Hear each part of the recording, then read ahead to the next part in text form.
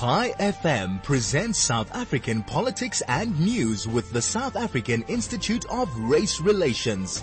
The IRR show, independent, relevant and real, is hosted by Big Daddy Liberty and Sara Gon every Tuesday morning from 9 to 10, promoting life, liberty and property rights. Good morning everyone, and welcome to another grey, overcast, rainy day in Johannesburg, for which we should be grateful even if we're a bit impatient. We will be glad in due course that we've had this amount of rain. I'm sure we will. Anyway, just before I get on to the gory usual stuff, I would just like to pay my own little tribute to DJ Flo, who was the first person I worked with at Chai FM, I think for about 2 years. He offered advice, he got me connected, and we had some really fun conversations about politics off air periodically.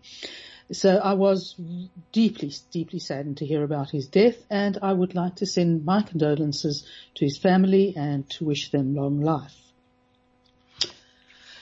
Now, to get on to the mundane verging on the ridiculous.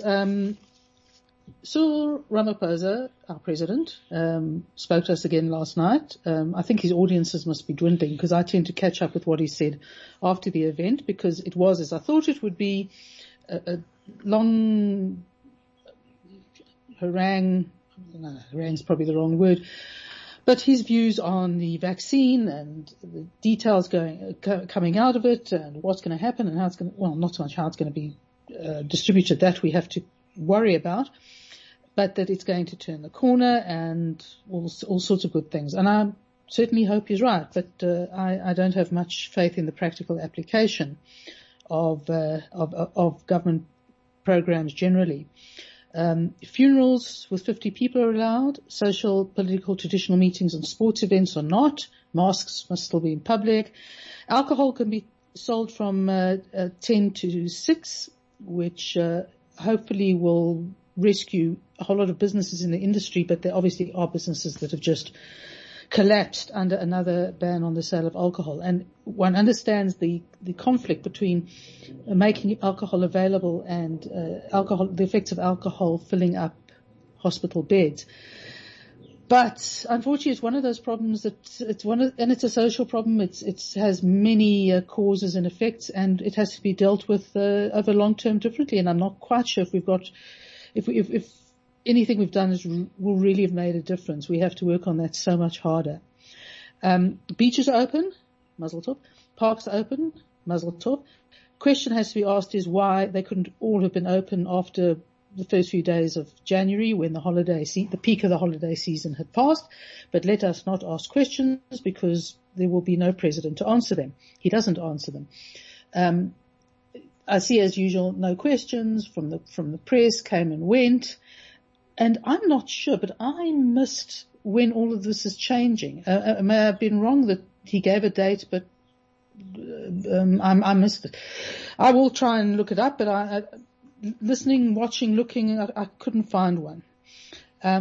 What he did say was that interesting little piece, he recognized, quote, the selfless and unwavering assistance of the government and people of Cuba. They fight this pandemic all over the world, and a brigade last year treated 38,000 people by the end of the year. I wish I had the same blind, uninformed faith in the Cubans as he does. Cuba is a poor country. Its export industry is doctors. It sends doctors. It sells medicines. It sold 250 million rands worth of useless medication to the army, which army did not get approval from its own health authorities, nor any other health authorities, whatever. It's a drug that is very, very seldom used anymore. It has no known relationship with treating the COVID-19. Nobody's taking responsibility, least of all the minister. And of that 250 odd million, 90.5 million has already been lost with vaccines that are fraught, essentially. They weren't kept between 2 and 8 degrees. So this sort of what someone referred to as frozen in time history that the ANC is so passionate about, it's got to thaw out and get into the 21st century, economically and politically. Interesting little tidbit. I'm not sure if I mentioned this, but you know the Lekotlo of a couple of weeks ago, Ramaphosa actually mentioned that the country cannot afford the NHI. Now, if he did, this might be a very good thing because it delays the implementation of a program that was unwieldy, completely unaffordable, and there was absolutely no proof, no matter how many processes they described would now be put in place to, particularly to deprive you of your private medicine options. There was no indication whatsoever that the government was capable of turning out such a system. The system we have currently, which is complex enough but relatively simple, the hospital and clinic system would be better served simply by repairing hospitals, putting in people who know what they're doing, and putting in people who've been trained to do the medical work. So that's a little tidbit that might be good news. And then Zuma ignores the summons to attend the Zondo Commission. Now, that's great. This was classic Zondo. He's complained of all the issues being propaganda, he's been vilified, everything's false. But if he doesn't pitch up on the 15th of February in terms of this this summons, he can face 6 months in prison plus a fine. So he says, I do not fear arrest. I do not fear conviction. I do not fear incarceration. The laws of this country are politicized even at the highest court in the land. Well, he's a fearless man, and as a fearless man, he should be prepared to go to the hearing, have his say, refuse to answer questions that may incriminate him, and ultimately maybe then go to jail, of which he's not afraid. So, thus we say. Otherwise, he's in breach of the Commissions Act. He's in contempt of court. The Commission is really going to have to stand up, shall we say, if Jacob Zuma does not appear. But it's actually almost very sad because it's pathetic. I mean, what can one say? It really is pathetic. You literally are. I'm not sure that there's straws to clutch anymore. I mean, restaurants aren't using them much for the good of the environment. So, anyway, just a little article, because I know there's been a lot of controversy to and fro on the question of using ivermectin as part of the treatment for COVID-19.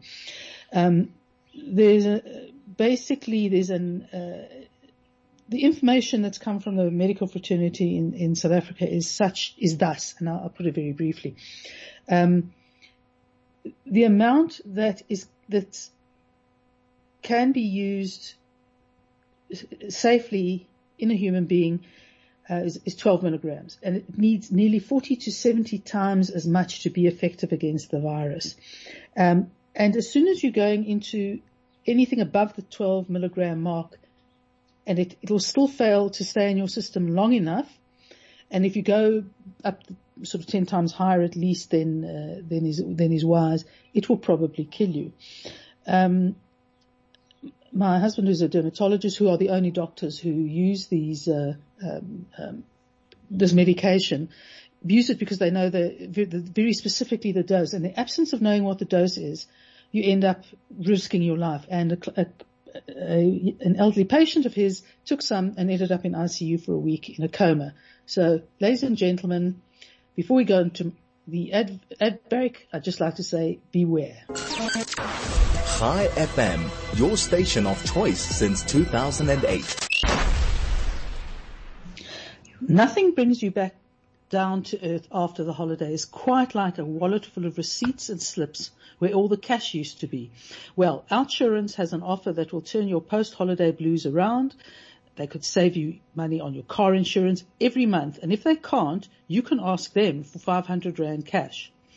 Claim free and with the same insurer for 3 years. Ask for 1,500 years. You could save or get cash in your wallet. So SMS quote, out, close quote, to 40251. Outsurance is a licensed insurer and FSP. T's and C's apply. Free SMS. Welcome back. And perhaps I should ascertain whether my colleague Herman Pretorius is on the line. Herman, are you there? It seems like not yet. I will. Okay, that's fine. Let's look at something else in the meantime.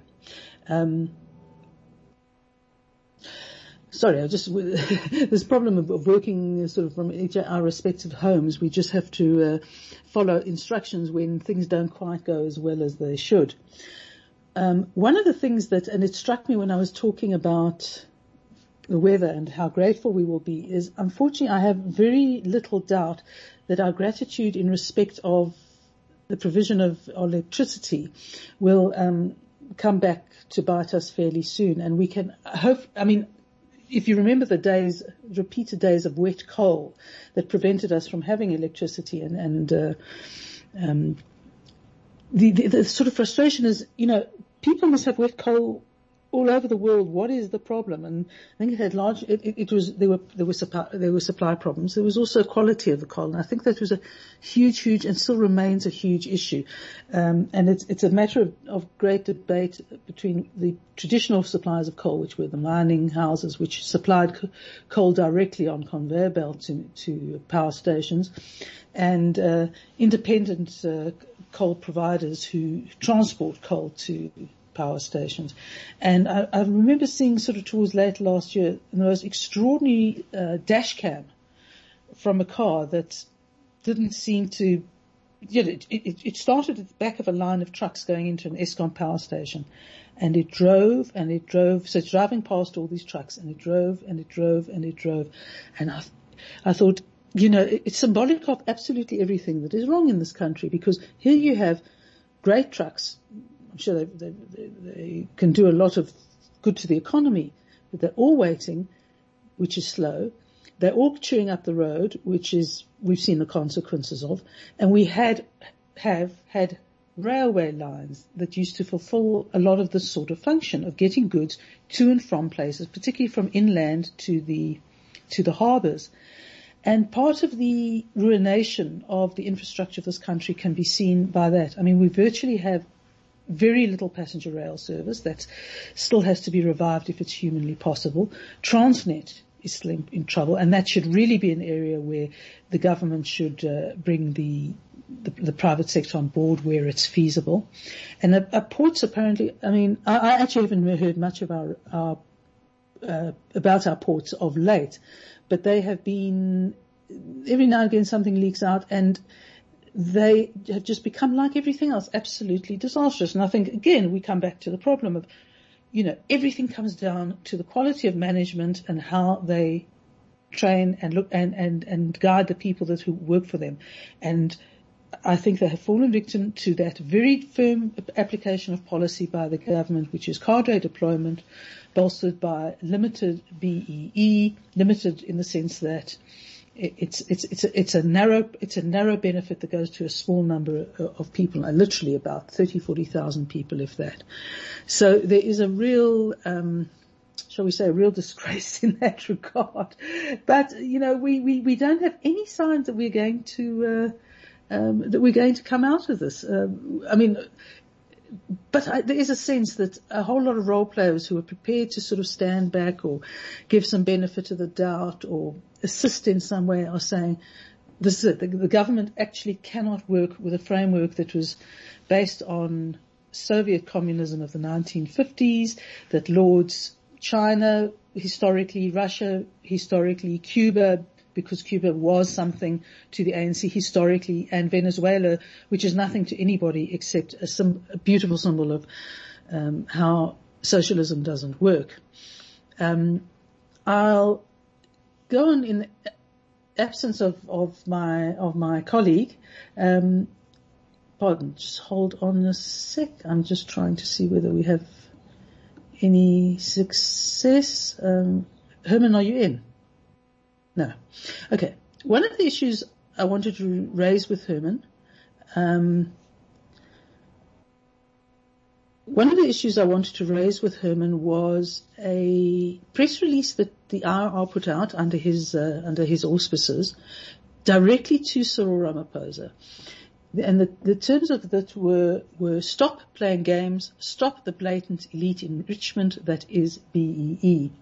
And the gist of the piece was as follows. South Africans must conclude from President Ramaphosa's remarks early this week on BEE that the ANC government has learnt nothing from the catastrophic failure of race-based economic empowerment policy, while stubbornly ignoring better policies such as the one we propose, which is economic empowerment for the disadvantaged, EED.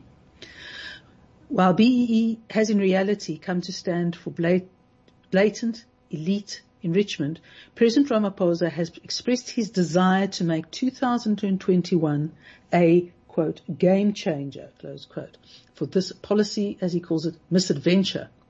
To ignore the failures of BEE and to be deaf to better alternatives such as the IRR's EED policy is to condemn more people to poverty and our economy to stagnation. The president reportedly said at an event on Tuesday that, hosted by the African National Congress's Progressive Business Forum, give that a thought. Sometimes we talk in broad terms about the economy. We now need to go deeper into exactly what makes the economy work and function. And the participation of black people in all areas of economic activity, we will then see how best we can get black people to participate. This 2021 is the year that we should be able to do that and move the needle of economic empowerment for women, young people and black people broadly. We need to be able to say in a few years' time that empowerment of our people has now become a reality. Well, Herman's response to that was what must actually become a reality is real economic empowerment, and that the data is indisputably clear.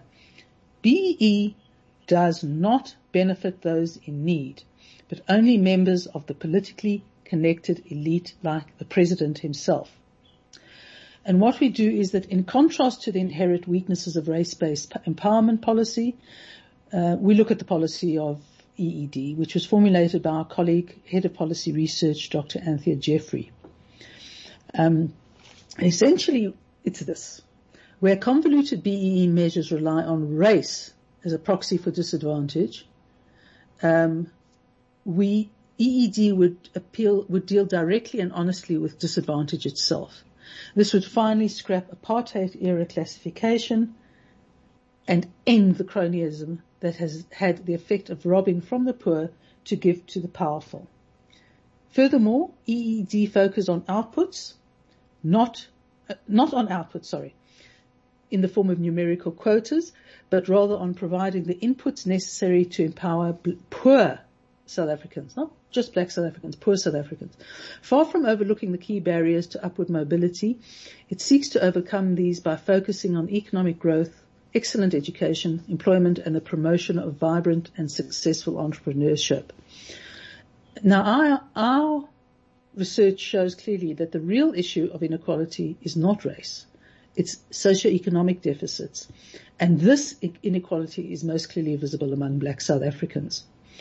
Where inequality among Indian South Africans has declined, inequality amongst African South Africans has worsened. And this is over a period that saw an overall reduction in inequality.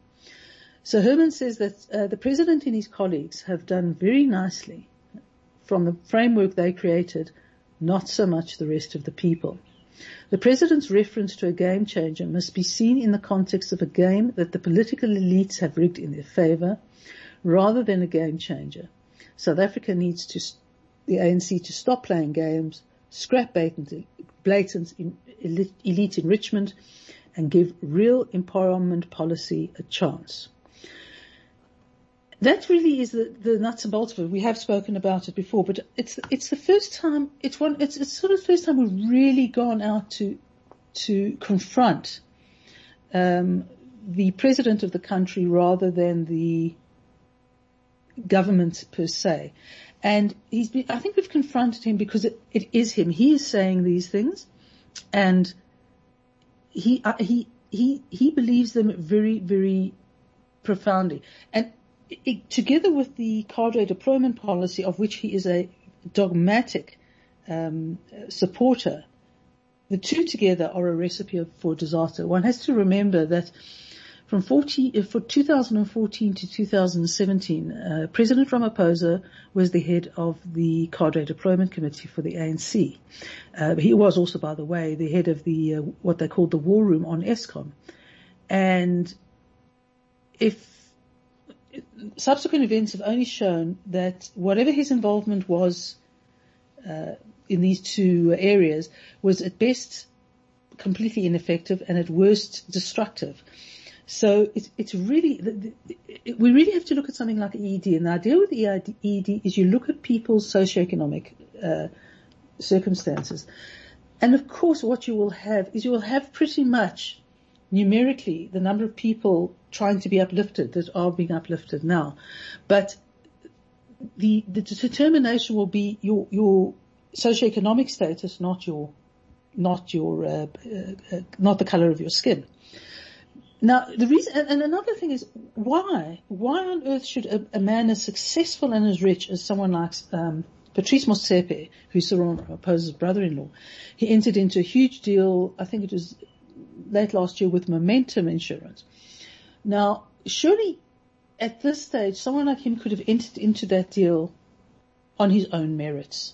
But no, it was labelled this huge BEE component. And of course the Momentum needs it because every company needs this huge BEE component to be able to attract the contracts that it needs and satisfy government in every respect and be on their side. But it's pathetic. There is no way that Patrice Motsepe's children or grandchildren or he himself and his wife and all his relatives should be at any point at this moment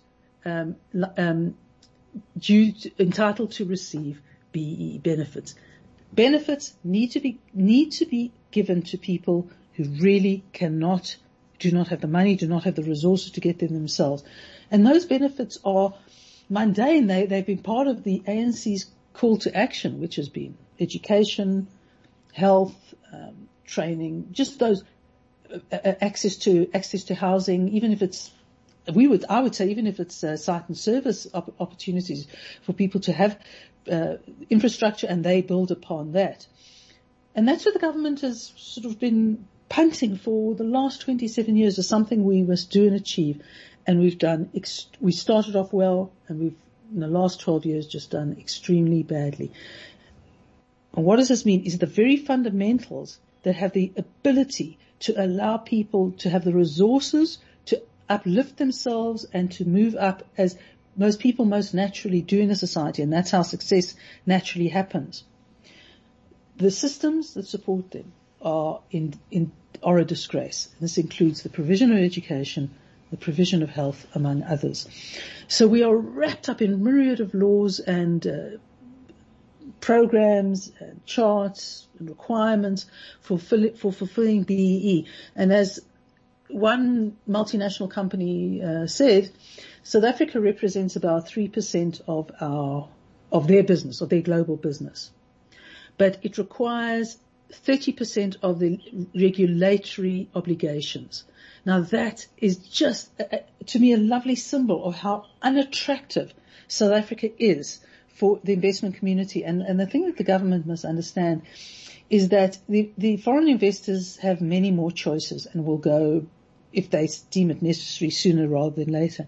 But investors are not just international. Investors are also local.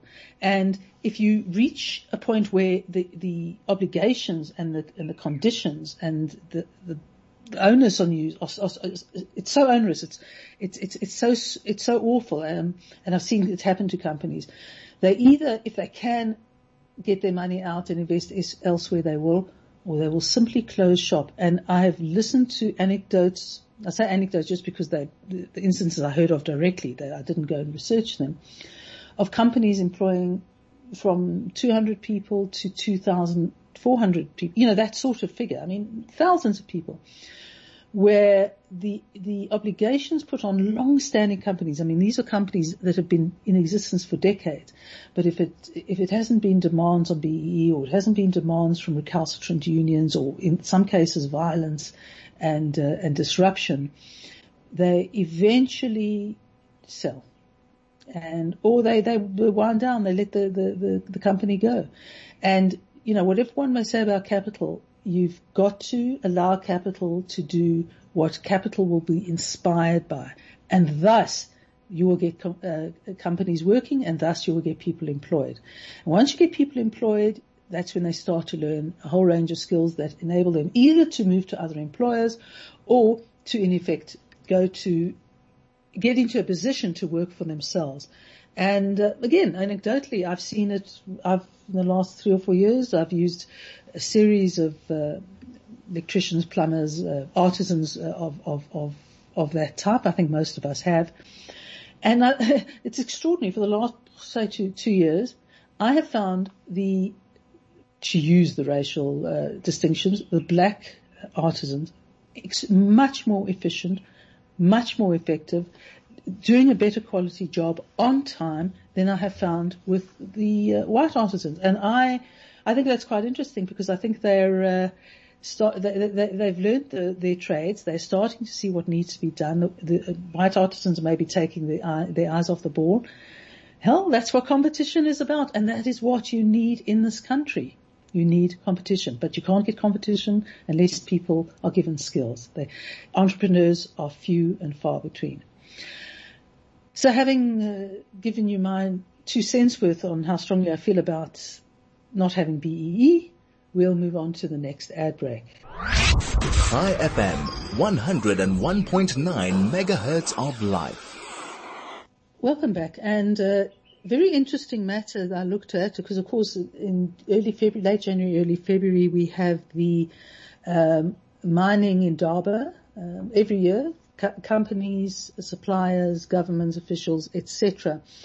And this year the mineral councils, which represents 95% of mining production in this country, issued quite a stern rebuke to the president. They asked for urgent and quick intervention from him, and they are prepared to spend 300 million rand to vaccinate their people, which is about 450,000 people. 450,000 people. And they'll also spend about 300 million rand on providing recovery programs for their people.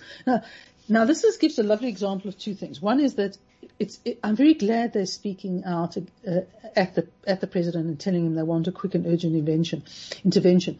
But I think that it's just something they're saying, because the thing is they've actually just got to get on with it. The private sector has literally got to stop as far as possible ignoring the public sector. They're not going to do anything about them. If they can roll out a vaccine program for 450,000 people, they must go ahead and they must do it. And don't wait for Cyril. Cyril never comes to the party. He makes promises. He goes on, and I'm sorry, he just does not come to the party. I was just watching him sort of start to talk last night and thinking, I wonder whether he's just actually the cabinet spokesperson. He's grabbed nothing by the whatever you grab. The Minerals Council went on to express their frustration at the lack of structural reform, the fact that spending is still too high, debt is still too high, legislation is still too onerous. Some of the proposed changes to the legislation are just going to make life worse for them, not better. And as I say, I would try and do my own thing. I mean, this is the council who allowed I think it was the Minister of Mineral and Energy Affairs to produce a mining charter. I think this is the 3rd mining charter since the government and since the introduction of BEE, broad-based black economic empowerment. And the 3rd iteration became so onerous and so unrealistic that the mining industry finally took the minister to court over it. Now, can you imagine in working and running an organization, particularly a mine in this environment, and although you've got the manpower to deal with all the triple B double E requirements of 26% ownership, moving up to so and so percent, the distraction, the fact that you have to turn yourself in not finding the skills that just aren't available if in black applicants, if there are applicants, all it means is that everything slows down. Nothing grows. Everything contracts. And as I say, my advice to the to industry is get on with it and as best as possible ignore our government. Do not kowtow to them, because we've reached the point where the government needs industry pretty much more than industry needs the government. And they've already started. Some have produced their own power provision. So really, it's I just wish this had happened 5-10 years ago, but it's taken that long to do so. I would just like to make mention of something we talked about last week, and that was the very, very sad case of Shonisani Letole. This is the gentleman who died last year in Tembisa Hospital in the most appalling conditions, of having gone 100 hours without anything to eat, just untreated. The whole place fell apart because, by all accounts, nurses were striking for PPE equipment. And it's a dreadful situation because, on the one hand, one really does sympathize with the nurses. But on the other hand, I mean, his parents weren't allowed in. They provided food for him. They gave it to cleaners to give to him. The cleaners wouldn't give it to him because they weren't prepared to go into the ward without PPE equipment.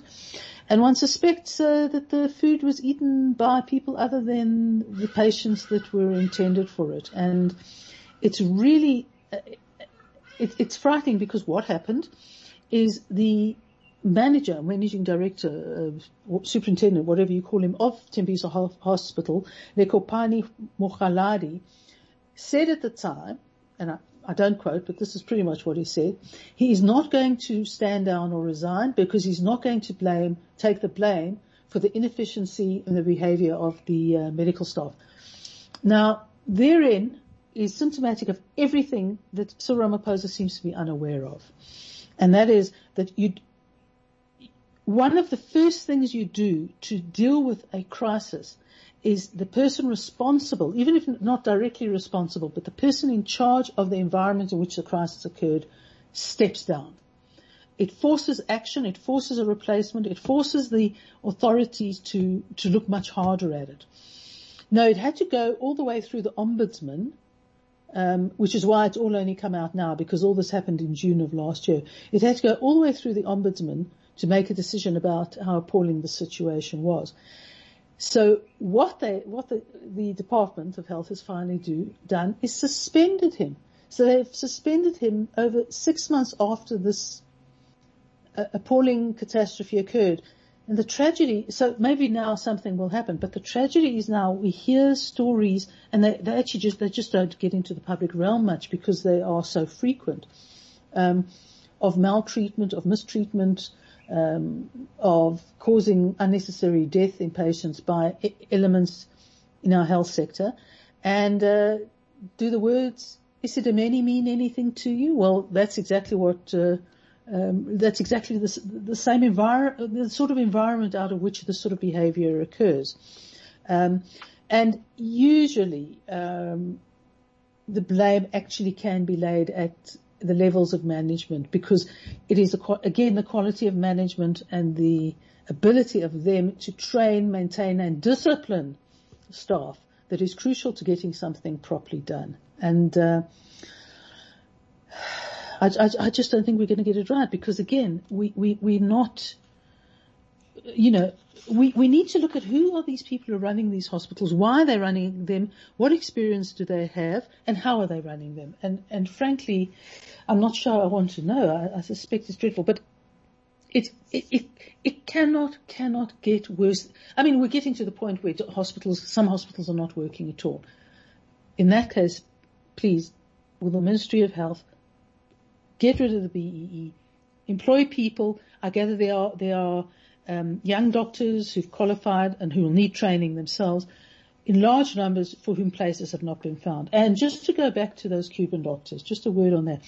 Chatting to someone the other day whose son is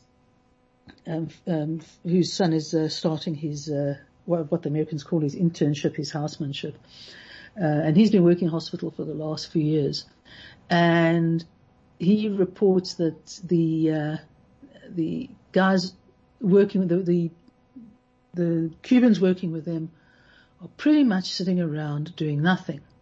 Not to mention that most of them don't even speak English. So with that wonderful little piece of news, I turn you over to our advertisers. High FM, 101.9 megahertz of life. Welcome back to this final little bit of the show. I wanted to just point to an issue that I don't know if many people saw. The recently stated intention of Stellenbosch municipality to become South Africa's first municipality to, quote, not experiencing load shedding, close quote, we believe is a step in the right direction and shows how practical policies, and we've got a policy, we call it the Eskom recovery policy, can empower South Africans to save our country from the ANC's failures. Now, I understand that Cape Town would be pretty much ready to roll out the provision of energy. And this in a situation where we've deindustrialized, a lot of people who have businesses have either closed businesses or immigrated. So the consumption, or made alternative plans such as solar or gas, to run things. So the consumption of electricity has dropped, and yet Eskom is producing 12% less electricity than it was in 2016, and there has to be a whole lot of either privatization of parts, involvement in the private sector. Somebody other than the people who run Eskom have got to be brought on board to try and find a way to resolve this. If it's a catch-22. If people going onto solar and gas and wind and other forms of electrical production, there will be less uptake of Eskom's power, and you get catch-22s. They then have less demand. With demand, they have to reduce production, and everything just continues to go further and further into a spiral of eventual complete blackout. So, you're damned if you do and you're damned if you don't, but I think it probably weighs in factor of those who are prepared to do it for themselves. So, not a good day for relying on solar energy, as I see. Wind, perhaps. Gas, definitely. Electricity, not so much.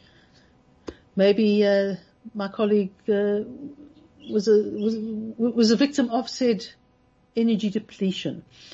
And with those words of wonder, I thank you very, very much for listening to me, and encourage you to go onto our website. It's dailyfriend.co.za to read some really stimulating and controversial political and economic material, and a whole lot of other things. We do podcasts as well. With that, thank you very much. Keep well, keep warm. See you next week. High FM, your station of choice since 2008.